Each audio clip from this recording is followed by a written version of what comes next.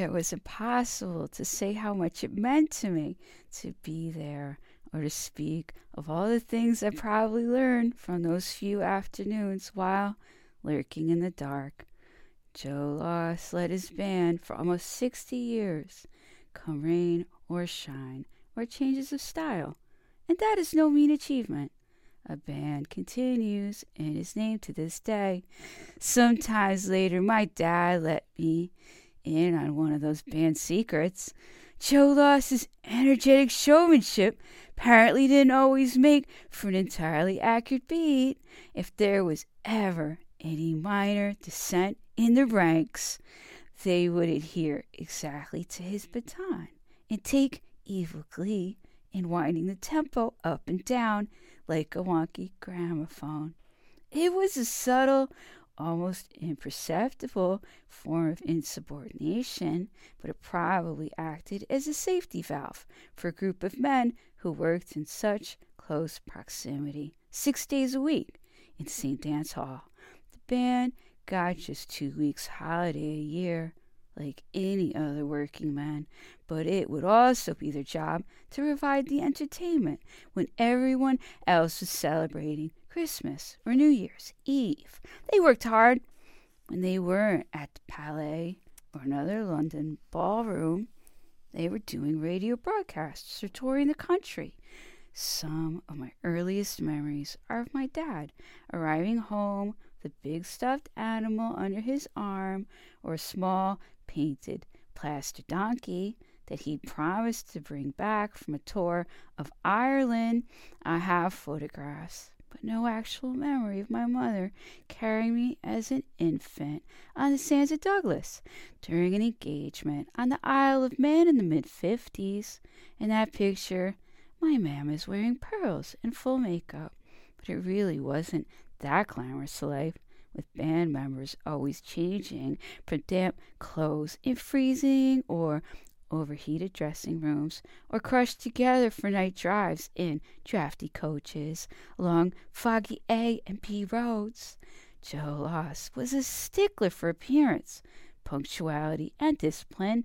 He seemed to regard my father almost like another son, constantly questioning him about his family origins, as if unwilling to accept that they were Irish and not Jewish. He even forgave him a fair few transgressions. I recall one night when Mother had let me stay up late to watch my dad on Come Dancing. In those days, it was a live broadcast that had nothing to do with the stunt casting celebrities. It was purely a competition between amateur ballroom dancing teams. So I knew there was little chance my dad would be singing, but it was still a novelty to see him on television. The moment the camera panned across to his side of the bandstand, I think I could tell something was amiss from my mother's reaction. The show had opened with the Latin dances, and my father was up behind the conga drum, playing with rather more force and animation than the number really required. My man went out of the room to put the kettle on, quietly registered her dismay at my father's fairly obvious intoxication. A short time later, a hallway telephone rang, and I could hear a low but anxious tone to her side of the conversation. My mother seemed to spend quite a lot of time on the phone to one or the other orchestra wives, alternately sympathizing or receiving consolation over their husband's latest jag. The details were too obscure to me then, but from what I overheard and came to understand, drink and other women were generally involved. After that appearance, my dad remained fired for about 3 days before Joe Loss relented and hired him back.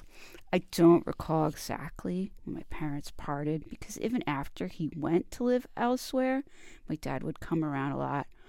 There was no big, ominous announcement of the parting, or if there was, I have dismissed it from my mind. He still sometimes would arrive on a Sunday morning and take me to the 11 o'clock sung Black Mass at St. Elizabeth on Richmond Hill, which they retained long after it was abandoned elsewhere by papal decree. Then we'd all eat Sunday lunch together while listening to Two-Way Family Favorites, a BBC request show linking military families with their kin serving overseas, while the dedications to a Lance Corporal at a BFPO in West Germany played in the background. My dad would tell stories, reminiscing about a drummer and painter friend of his from Birkenhead, or recounting tales of his working week. Ross definitely had charm, perhaps a little too much. Young women would call our number late at night, looking to make mischief, until we were obliged to take our listening from the directory.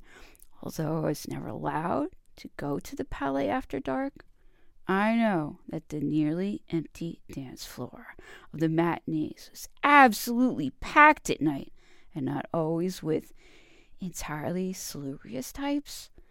My mother recalls one of my dad's more dubious acquaintances extending his hand to her with the greeting, "Hello, I'm Phil the Thief." And this was only a few convenient steps away from Hammersmith Police Station.